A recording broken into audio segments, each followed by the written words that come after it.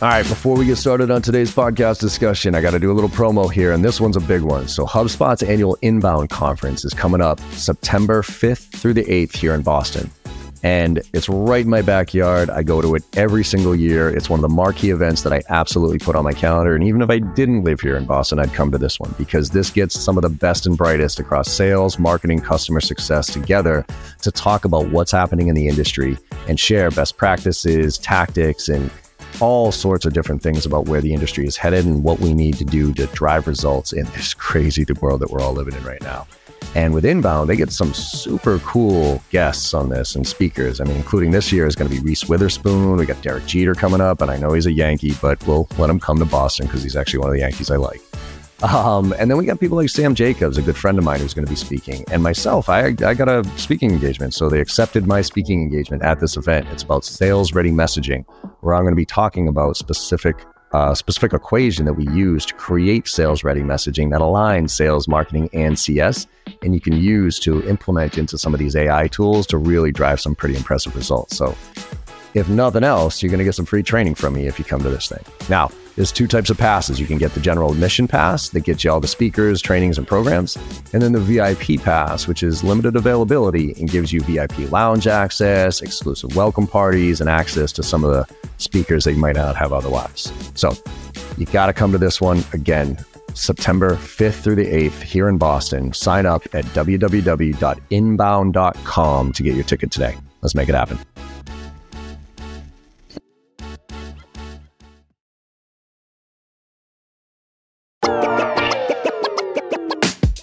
Hey everyone, welcome back to Make It Happen Mondays, where we talk about sales, business, entrepreneurship, personal growth, mental health, and everything in between with guests who I truly respect and I think make a positive impact on the world around us. Now today's guest is Tiffani Bova. And Tiffani is one of the most experienced and decorated people I've ever had on this podcast. She's a global growth evangelist and business strategist, author of multiple best-selling books, host of her own podcast, and a world-renowned keynote speaker. Our conversation mainly revolved around the switch from a focus on the customer experience to the employee experience. Now, we've all heard the saying, the customer's always right? But too much focus on the customer and not enough on the employee has led to much of what we're seeing today with the Great Resignation, quiet quitting, and all the mental health issues that are cropping up. We talked about alignment, process, training, and everything companies need to be doing today to evolve in this new world we're all living in. This episode is packed with insights, tips, and practical things we can all do to strike that right balance between the customer and employee experience. I hope you enjoy this conversation as much as I did. Let's make it happen.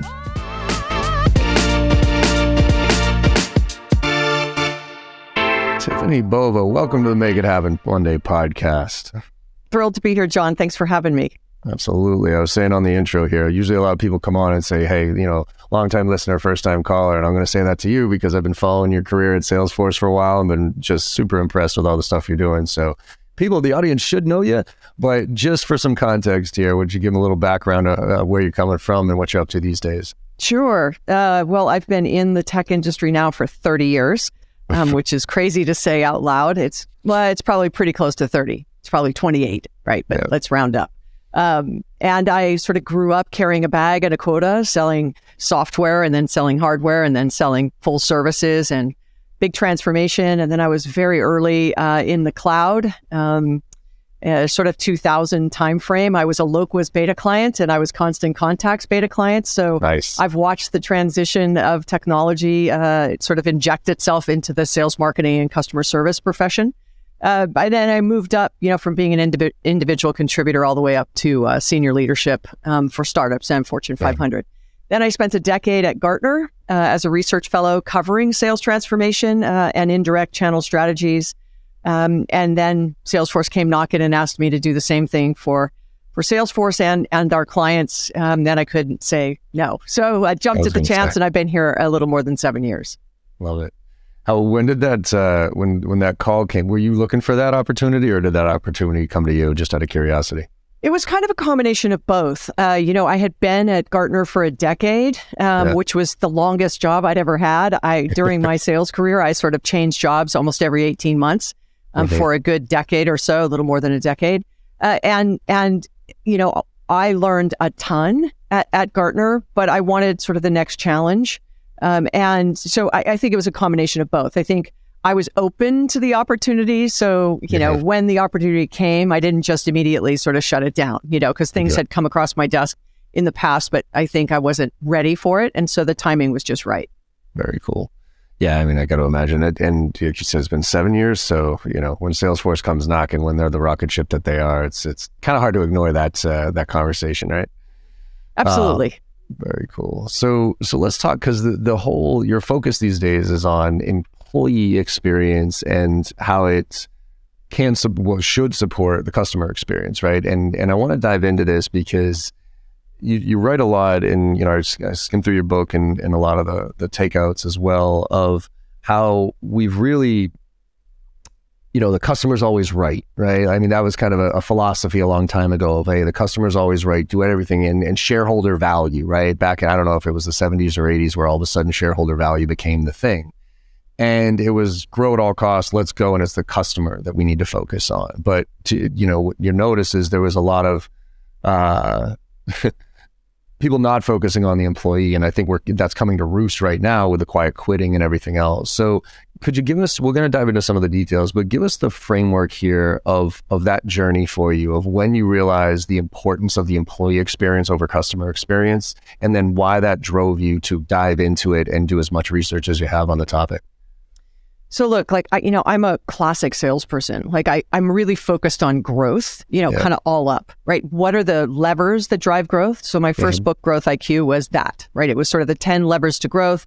One of them was optimize sales, right? And the first one of the 10 was customer experience. So I had been understanding, if you will, over time, of the power of that customer experience. And I think it really started back in 2008. I was part of the team at Gartner that made the prediction that the CMO would spend more on technology than the CIO. And when we said that, everyone thought, what are you talking about, right? And but we weren't that crazy, because Microsoft, SAP, Oracle, and Salesforce all went out and bought marketing technology, right, in order to fill that need if the CMO was going to be now spending money on quote unquote technology. And it wasn't so much about marketing that we thought they were going to spend money on, although we believed that to be true. We really believed customer experience was going to be that next battleground. We believed that as companies shifted from being product-led to being customer-led, as that transition was happening and technology was starting to democratize what kind of experience customers could have with companies of all sizes, right? It used to be, if you're a very small business, you could never compete with a Fortune 500's marketing campaign, right? But now, not that you could on the spend side, but you sure could on the presence and influence and activity and initiatives on social, right? Or on digital, really powered by, quote unquote, the cloud, right? And so when we did that, that really began my understanding of the power of customer experience versus just saying it, to your point.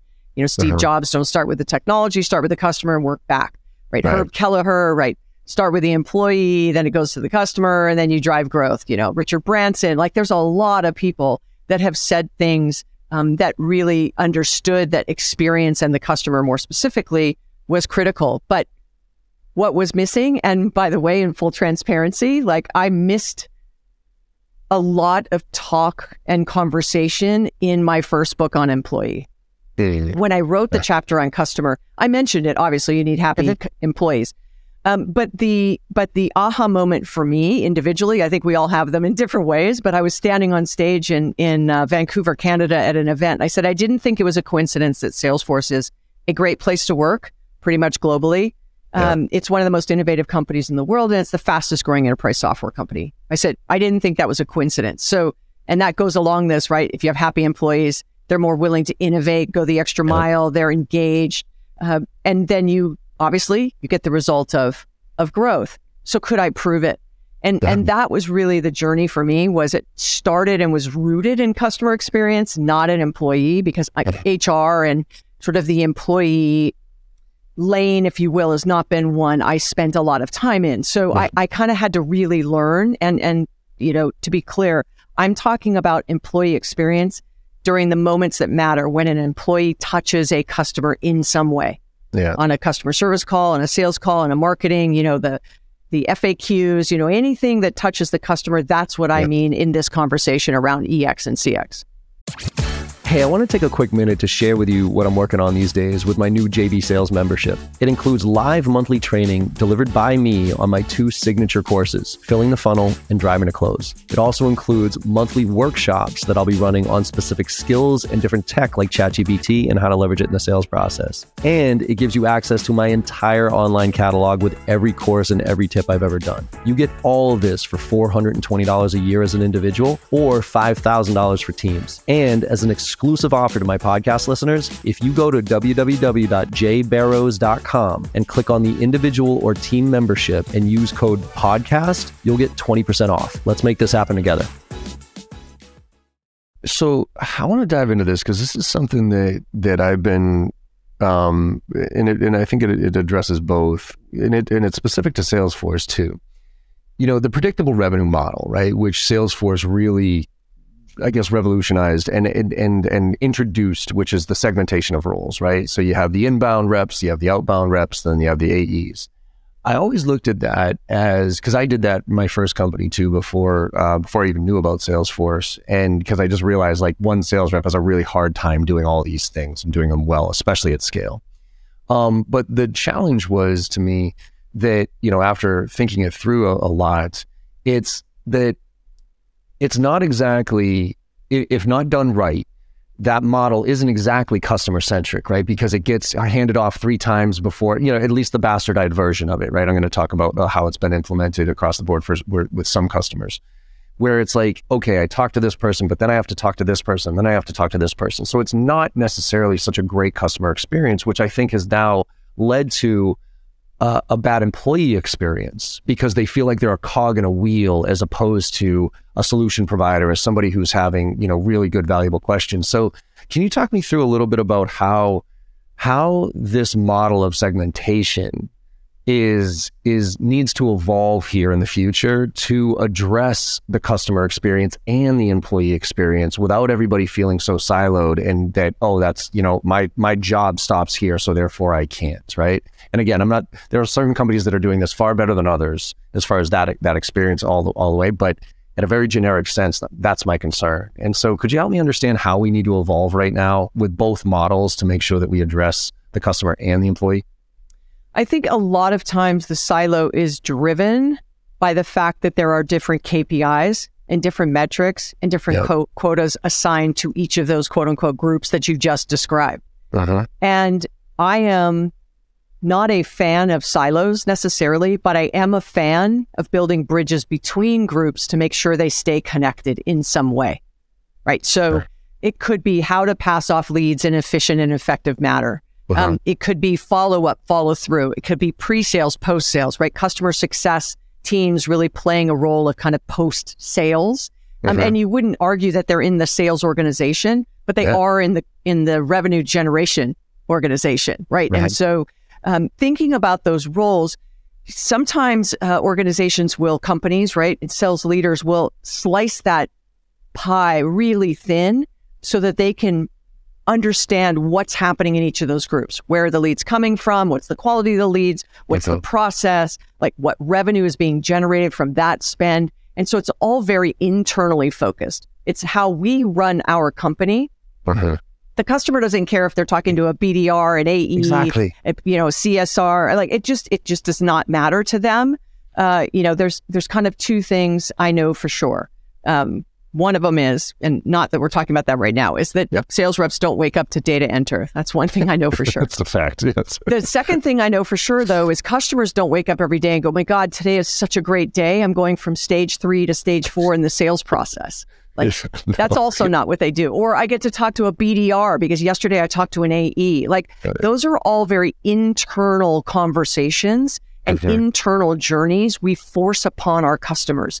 And so that goes back to, if you're going to streamline and drive out friction from the sales motion, then you have to think about all of those handoffs, right? All of the different groups and the roles. And is it necessary from a customer standpoint, or is it only necessary from I'm trying to manage my people standpoint? And I think that's where you start to uncover some unique things that will get you focused on the right aspects of improving that journey, not only for your customer, but also for your sales teams. So do you, because I think, I bring this again back to the employee satisfaction, if you will, right? Because you hear in every organization how sales and marketing are just misaligned, right? And marketing's always wondering why sales isn't following up on leads, and sales is always looking at marketing saying these leads are crap and why should I even follow up with this? And that a lot of that has to do with that internal bickering and the weight of people complaining. So how do you, like, for a company that's kind of gotten itself into this, and I don't want to say mess, because look, I think there's good and bad of everything, but right now I think we're at an inflection point with because a lot of what got us into this mess, and I'm going to talk tech and SaaS specifically here. A lot of what got us here is not going to be the mentality that gets us out of here, right? We growth at all costs, over-engineered the sales process. You had mentioned it. All this technology, we are less efficient and less effective than we've ever been. Every Gartner study talks about how the efficiency of a sales rep is down. So how do we need to reset right now? And what's a way that if you're a leader out there listening to this, that you need to kind of take a step back and look at it? Do you need to start with the customer experience all the way through and see what that looks like from an outsider's perspective, or start with the employee experience? Or is there a framework you can use to start to tackle this challenge that I think a lot of people are in right now? Yeah, it's a great question. And here's what I'd say. Let me start with the first comment you made about sales and marketing. I've run both simultaneously and argued with myself, right? So your leads are crap. Thanks. Right. Okay. So, all joking aside, I think that I'll start with some basics, like a marketing qualified lead. Let's just start there. How does marketing define that? And how does sales define that? Yep. I'm going to guess if you've never defined it, people would not agree.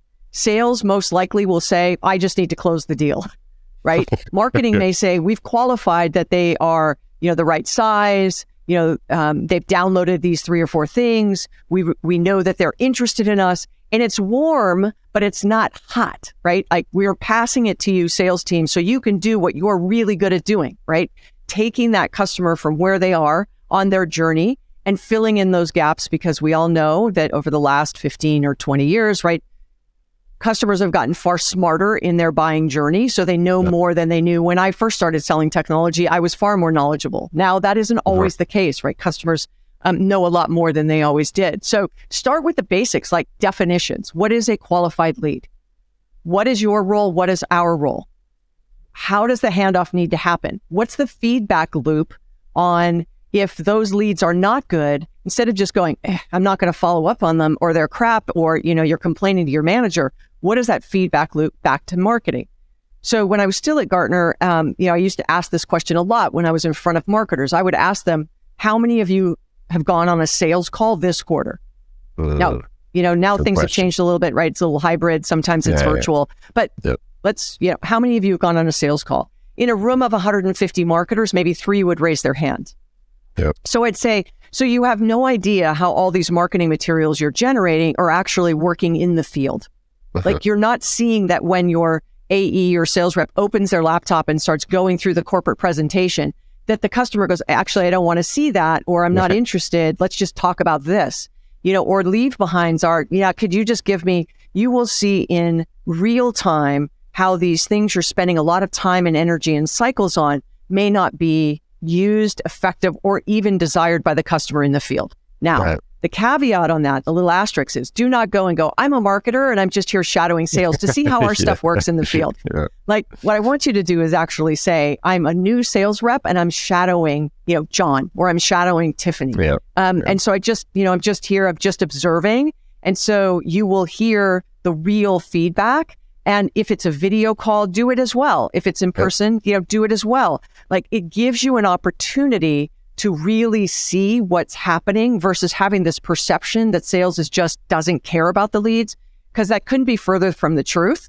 It's just, you have to get better. We all have to get better on that communication back and forth. And then the same thing from a sales perspective. Sales manager, spend time in the marketing meetings, understand what the spend is, why they're allocating it. The more you understand and listen, you will have the ability to then get your team on board. So that's kind of the marketing and sales comment.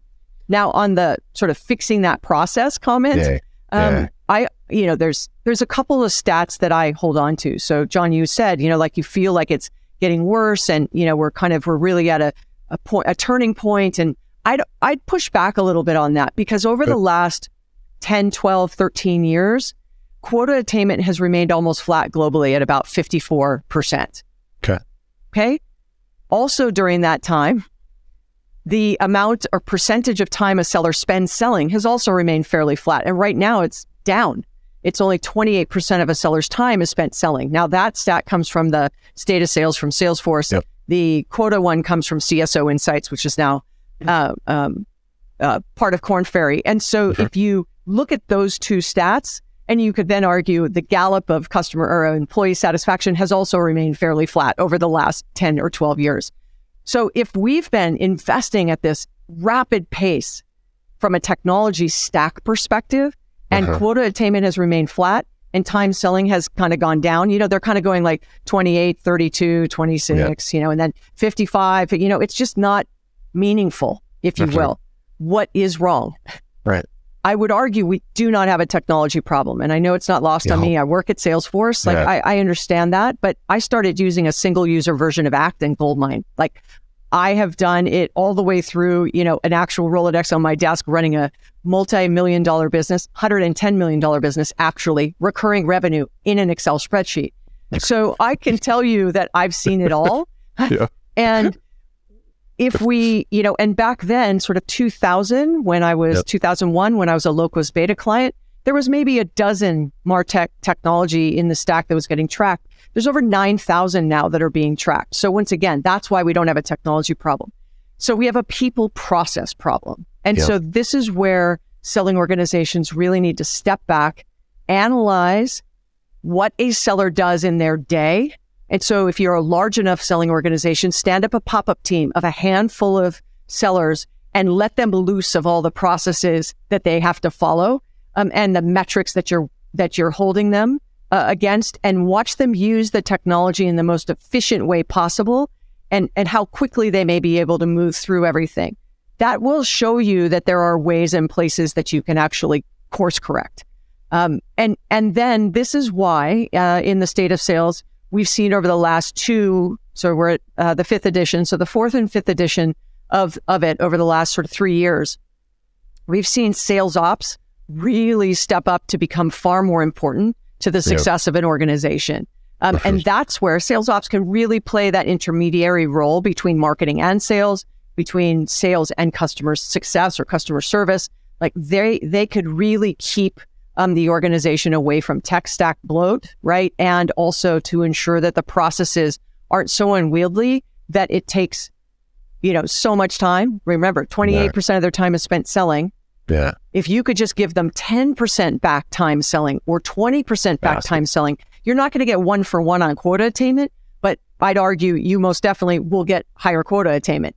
I don't know how much, right? But it will go up. And so it's that kind of hard work that sales leaders and sales managers have to focus on. Yeah, I think that process piece. And then the other thing that scares me is that I feel like we've over-engineered it, like I was saying earlier, and we've lost sight of the fundamentals in a lot of ways from and I'm going to talk at this from a sales training standpoint, right? It's like a lot of this is we teach the tech first, and then, we teach them to have a conversation versus teaching them the foundational components of empathy and curiosity and all that other stuff, and then giving the technology. What's that balance, Tiffani, especially now, right? Because when you and I first got into sales, I don't know about you, I didn't get a ton of great sales training, right? But I was in the bullpen, I was meeting people face to face. And so I was learning through pure osmosis, right? And a lot of that is just lost right now. And I want to get later on to how to motivate a remote workforce, but I want to stick on this point of what do we train sales reps on right now to be able to succeed in this world of AI coming from every angle, and who knows what the next evolution is going to be, but the personal conversation, like the ability to have a conversation and be curious, but also use the technology to alleviate that other 70% of the administrative is going to be critical for a sales rep to succeed moving forward. So what do we need to be teaching these reps and the succession, if you will, of that education?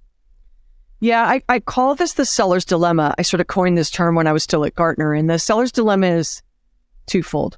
And it's a play on on Clayton Christensen's Innovator's Dilemma, if you've read that book.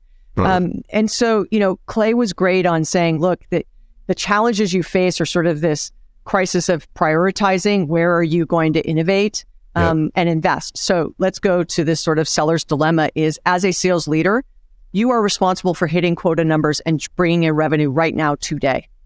Because if you don't hit your quota over a course of a quarter, 2 or 3, depending on where you work, you may not have your role anymore. While at the same time, you have to innovate, you have to transform, you have to optimize all the things we just talked about, like journey mapping your sales process, connecting the teams between sales and marketing, putting in the effort of working with sales ops, putting a pop-up team, all the things, right, that we just talked about. And doing those things simultaneously is really difficult because most of the time sales leaders grew up in the selling organization and they were high-performing sellers. So they tend to then run the selling organization the way that they needed to be managed themselves, or it's just all about the sale and they don't know what they don't know, right? They don't have that managerial experience. Not about motivating a team, but I mean in optimizing and transforming a selling organization. Like, we're not grouped by role right now. I want to segment. I don't know how. How should I segment? I want to streamline the selling process. I don't even know where to start. But those kinds of things, many sales managers, and no faults of their own, right? They just get promoted and they're focused on one side of that dilemma, hit numbers right now. So if you think about that, now I'm going to reference some Bain research that they did, that when looking at where managers spend their time, quote unquote, coaching, that most of it is around that administrative, right? How to, place an order, how to enter something in the CRM system, how to use Salesforce, how to use, Einstein GPT, how to, do a video call, whatever the how to, but very much job oriented. And a very small percentage, unfortunately, is around on the coaching of empathy, understanding, listening, better question asking. And if you don't believe that statement, they also found that it was I think it's in the 40% range, only 47% of sales reps would not spend $1 for 1 hour of their manager's time. Report. Yeah, I remember helping push that one up last year. So if they're not going to even spend $1 for your time, now let me double click into why I think that happens. So pre-Salesforce, or pre-CRM, John and I have a conversation. I'm his manager. He works for me. John, tell me about this deal. Why is this stalled? What's happening? Who are you talking to? What other buyers or, what other influencers are in the deal? Asking all these questions, right? CRM shows up. Sales rep is required to enter the information into the CRM system. And I show up with John and I say, John, tell me about this deal. Where is it in the deal? Who's in the deal? What other buyers? And John says to himself, or maybe says it out loud, I don't know, but let's say John says to himself, why am I spending all this time data entering if my manager is not looking at it anyway? And so you're regurgitating what's already in the system. So it's the manager's responsibility to change that dynamic and say, all right, we're going to spend time on what deals do you want me to help you on? And what areas do you want to work on, right? Is it storytelling? Is it overcoming objections? Whatever it might be. Now, all of a sudden, the CRM system is that single source of truth because everybody's going in it to see what's happening in the business. Now, I'm not saying that the manager won't ever ask a question about a deal, but if it's 90% about information that's in the CRM, you're signaling to your people that you're not looking. And if you're not looking, guess what ends up happening? They stop using it. So, this is also not just about the sales rep. This is about managers also continuing to be a student of their own profession, which is how do I get better at coaching? So I'm going to take a class on how to coach better, right? Or I'm going to take a class on how to inspire people to, really change. Like, change is hard, especially if you have a high-performing selling organization. They feel like they know what they're doing. So that's where the people side of it, the career side of it, those kinds of investments, those are the best bosses when they're really focused in on making you the best person you can be beyond the blocking and tackling tactics that are involved in the sales career, in the sales profession. I think you're spot on. I mean, I think let's transition to the real true employee experience, because I think a lot of the employee experience is made negative buy all the meetings and the tracking and the administrative stuff that doesn't get leveraged, right? I mean, I tell people all the time, the biggest fail of a CRM implementation isn't, the reason that reps don't like putting information in isn't because they don't like putting the information in, it's because they get no value because they put it in, right? If you were to tell me, John, make sure you track all this stuff, but then the output of that was, well, now based on that, I'm going to tell you exactly where in your sales process you need the most help, and I'm going to go invest in training for that piece to get you to better. So I'm all in. I will track everything that you want, but if you just get me to track stuff just to track stuff, or meetings just to have meetings, right? I'm now just checked out most of the time. It's the same thing with the customer experience with demos. Like reps just light up their demo and they drone through it, and the customer immediately checks out because there's no engagement, there's no value other than a one-way communicator. So with that transition to the employee experience and how important it truly is to have people motivated, so they're not quiet quitting, so they're not going through the motions in front of your customer. How do you even start to understand what your existing employee experience is? Is it simply a survey? Is it you as a leader getting back in and interviewing people with intention? Like, say you're sitting there listening to this and saying, all right, we're kind of in a mess right now. We're at a transition point. We're at an inflection point right now. We've tried to make sure that the customer experience is good, but I've had a few people leave recently and I don't know why. And I feel like there's some quiet quitting going on right now.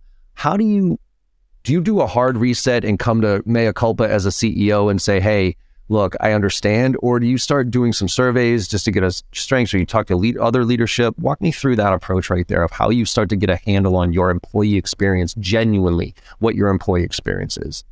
All up or in sales only? All up? I would say let's go all up. All okay. Up. Yeah. So either way, either it's all up corporately or in the sales organization. This is where becoming a master asker of questions and then becoming a really good listener. So surveys are good, but what we found from our research was that most companies do surveys. 76% of them don't know what to do with the data they collect. And then with the data they collect, there is no one who's responsible. There is no one who, quote unquote, owns employee experience. So if nobody owns it, no one's focused on it. Now, I don't mean that we have to have a C-suite executive focused on employee experience. Everybody should be focused on employee experience, right? So you can do one big survey, but I would recommend sort of by group as senior leaders, right? Asking those leaders of that group. So let's pick sales, right? That if you pick the sales leader and say, I want you to survey your team, but let's start by understanding how much time they're actually spending selling. And so do you know if it's 28%?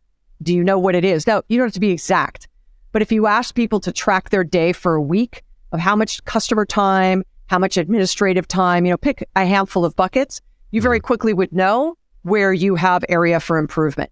Now, once you know that information, now you need to go and try and fix it, right? So if you see that there's a lot of time spent on having to actually hand off a deal that's closed over to finance and you have to go into 2 or 3 systems to do it, then the question becomes, how do we automate that transition, right? How do we automate that transfer or that handoff?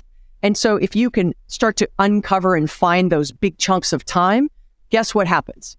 Now you've engendered trust between you and the employees because you asked, they answered, you heard them, and you fixed it.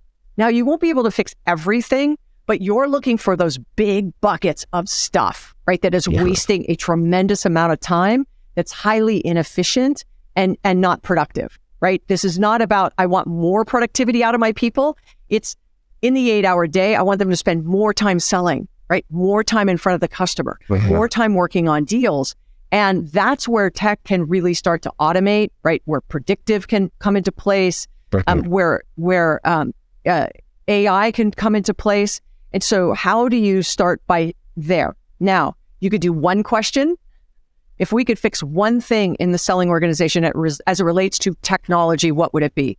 If we could fix one thing as it relates to, the processes, what would it be? The training, what would it be? And ask them what's the one thing and make them pick one thing, because then it's not kind of unwieldy. Right. Hopefully you'll start to see that there is commonality between what people are saying, and you could bucketize it. And now you could put together a team, with your sales ops or you can carve out, one or two people from your sales team, depending on how large you are. And then you can go after those things that need to be fixed. Now, as you start to fix those things, then you want to survey how much of your time is spent selling.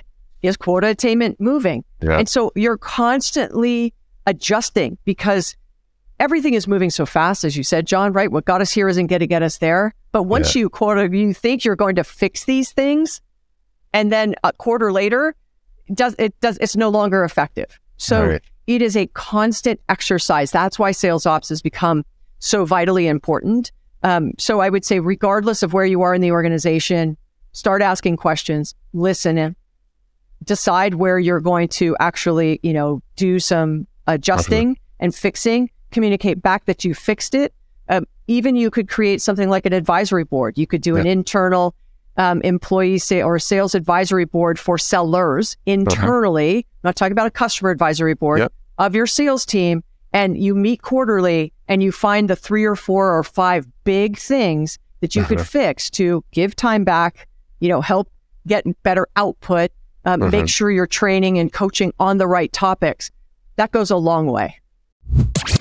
All right, we're going to take a quick break here to highlight the HubSpot Podcast Network, the audio destination for business professionals. And I love listening to the podcasts on this network, and specifically Another Bite, hosted by John Dick, Jory Monroe, and Ariel Bosworth. And the reason I love this one is because they focus on one of my favorite shows on television, which is Shark Tank. And what's cool about it is they take the episodes and they break them down and talk about how they can apply to our own businesses and real world application of it. A lot of us look at it for entertainment for that show, but what they do with Another Bite, they talk about how it applies to us, which I absolutely love.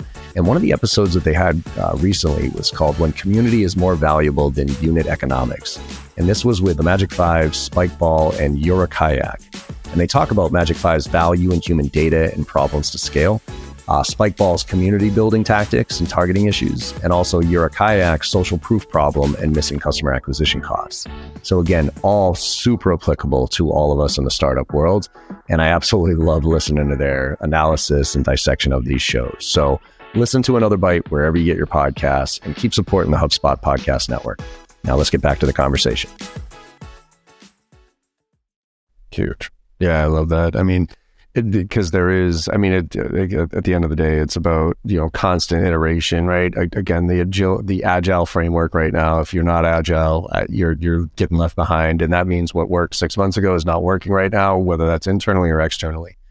So who are some companies that you're, based on all the conversations you've had with people and research you've done, who are some of the companies that are doing this right, that have kind of taken that step back and really leaned into the employee experience and seen some results because of that focus, as opposed to, customers always right type of thing, but no, we're going to reverse engineer this and start with our employees. And then have you seen any transformational, I know there's a lot of companies, Salesforce included, that are doing some really good things, but have you ever seen one where it's been a transformational shift when they made that refocus on the employee experience? So I'm going to answer it this way. In the research that we did, the first one was US only. The second one we did was global.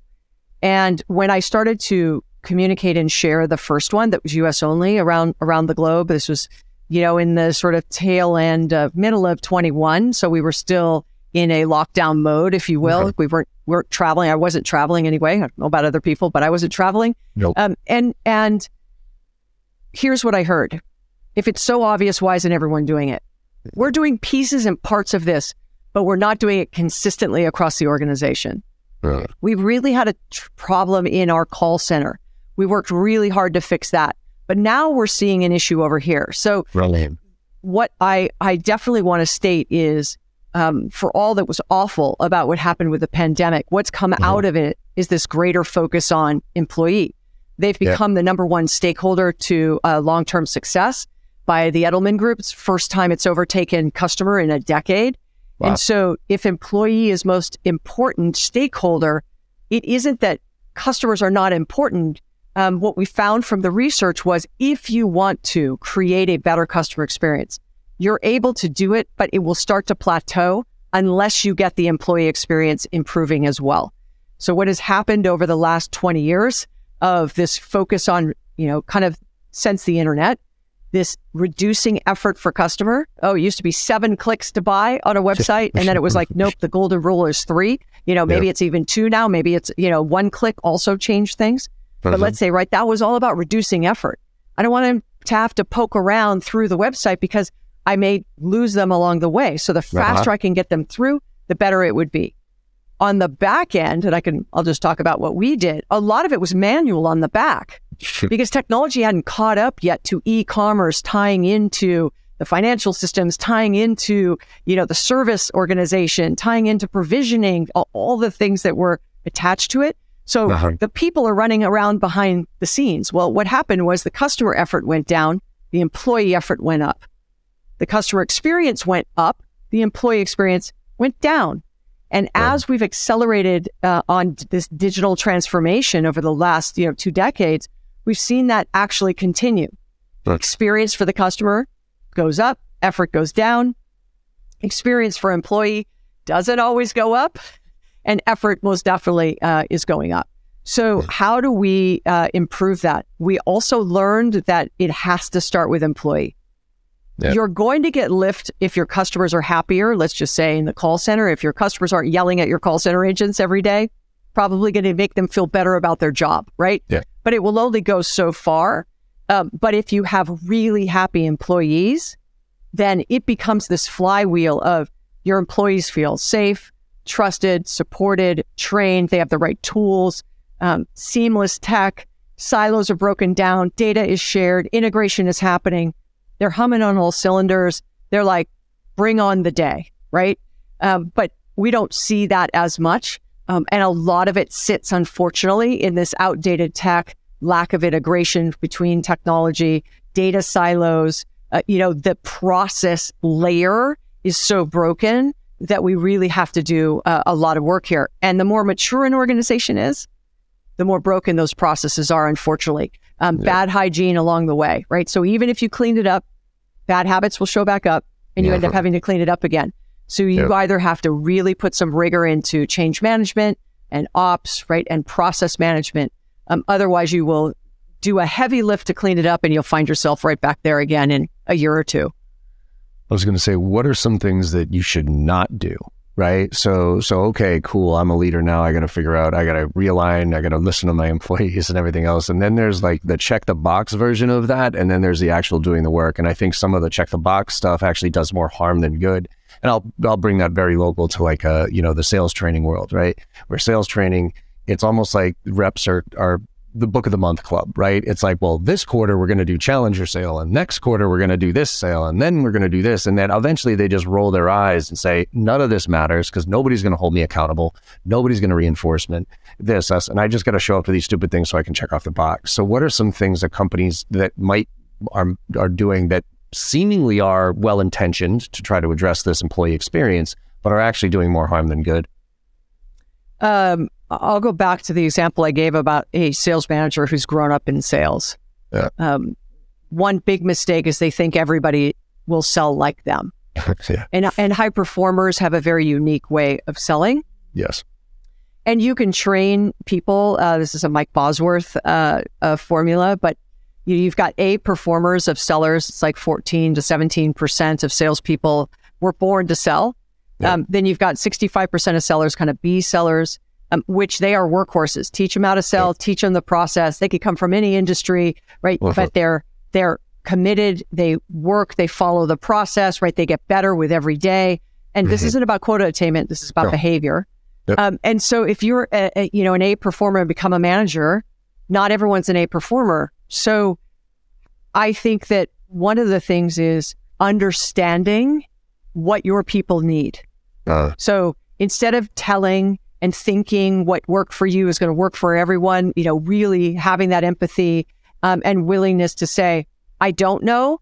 So I'm going to sit down with everybody and understand how they like to be managed, right? How they like to be motivated. What are the things we could improve, and establish that one-on-one relationship. It's uncomfortable, right? It's stressful for people to, show up being that vulnerable, both as a new manager and as a person that works for them. But that would be one thing I think, in the sales community, as people move up, that they think what worked for them will work for others. And they're not willing to listen. And they think because they've been so successful, they know how to do it.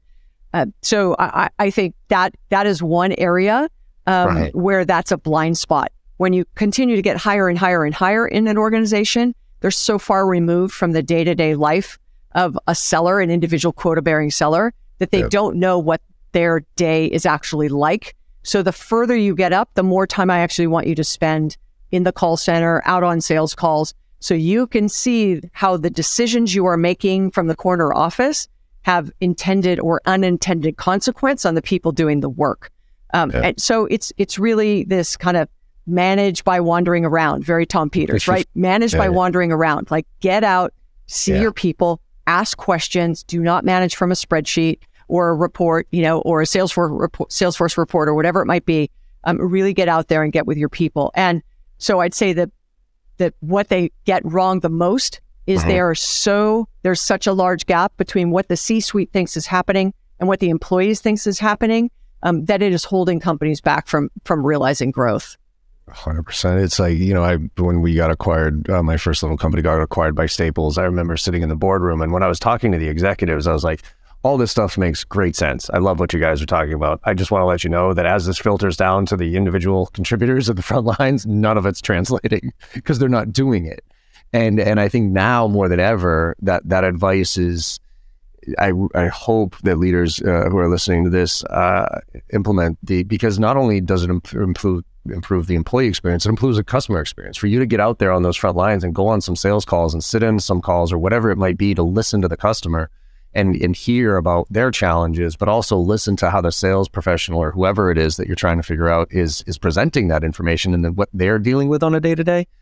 Even the objections that we're dealing with now are different than the objections were 6 months ago, right? And being able to listen to that and then make decisions based on real information that you're living versus a spreadsheet, to your point. I think that's the frustrating part, that most other employees just, again, roll their eyes and be like, yeah, okay, that might sound great on a spreadsheet, but in reality, when I talk to the customer, this is what's happening. So and I always defer to Undercover Boss for US audience listening to this, right? Undercover Boss is a great example of that. A C-suite will go out, within their organization. I don't know why they spend 5 minutes, 7 minutes on, putting on disguise so that no one recognizes them, because no one would recognize them anyway, because they never leave their office. Yeah, no kidding. But what they're out there trying to understand is the employee story. They're not talking to customers. They're very focused on employee. And if you've ever watched the show, you're like, how do you not know this is happening in your company? Totally. How do you not know that your supply closets look like a Tasmanian devil ran through it, and none of this inventory is even tagged? You have millions of dollars worth of inventory sitting back there that nobody even knows about. And you have a revenue and profitability problem, and you're trying to figure out what it is. And unless you had walked into the store and opened up the storage closet, you wouldn't have seen all of it. And how come not only did you not know it, but why is it your front line telling someone? Maybe they are, but then that person isn't telling someone, and maybe they are. But by the time it gets to the C-suite, no one wants to cop to the fact that there's $10 million worth of, unaccounted for inventory sitting in storage rooms. Like, that is an employee experience problem, right? Retail is a great example. It has one of the highest turnovers. It's a thankless job. It's mostly part-time. There's no sort of, love or commitment or willingness. It's just check the box. I have a job. I made $100 today, right? Yep. And so that is why employee is now this missing link that has been ignored for so long, especially when we crossed into the fourth industrial revolution. It's where you really started to see that disconnect between employee and customer, because we were so hyper-focused on improving the customer experience that in many ways we left the employee behind. And that fourth revolution, that's when the shareholder value stuff came. When was the fourth industrial revolution from your perspective? Yeah, sort of beginning of 2000s. Okay. Yeah, right in there. Cool. Yeah, right in there. Let's finish on this one. EX gone too far. And I say that because there's this, I'm a little worried right now that we've swung the pendulum a little bit too far on the side of of in some cases, the employee experience, and I'm going to say, like the mental health piece, which is, I'm so excited that we're having this conversation out loud. But then there's also the potentially taking advantage of the employee experience and the mental health and that type of thing. So how do we walk this line of making sure alignment and everything, and there's trust built, but there's also some work ethic that needs to be put in place here. Like, people need to do their jobs. They need to, make sure that they're showing up with their full self, right? And not having side hustles, not quiet quitting and all this other stuff. So where's the balance of accountability on the employee side? Because we've talked a lot about the employer side now about, hey, we need to focus on this and make sure that we're really, diving in here. But there's also an accountability on the employee side to not take advantage of kind of where we are in our macroeconomic situation right now. What's that balance? Yeah, I worry that you may, I don't think we over pivoted to employee because we were lacking so many things. Okay. Right? But what I'm worried about now is not that it's over indexed, is that many are pulling back on the things that we changed that employees actually really appreciated. Okay. Like what? But I don't agree. Examples. I mean, I do agree with you on, we have to make for sure performance and productivity, and results, and people are doing what they say. All of those things are vitally important, and I'm not minimizing it. Yep.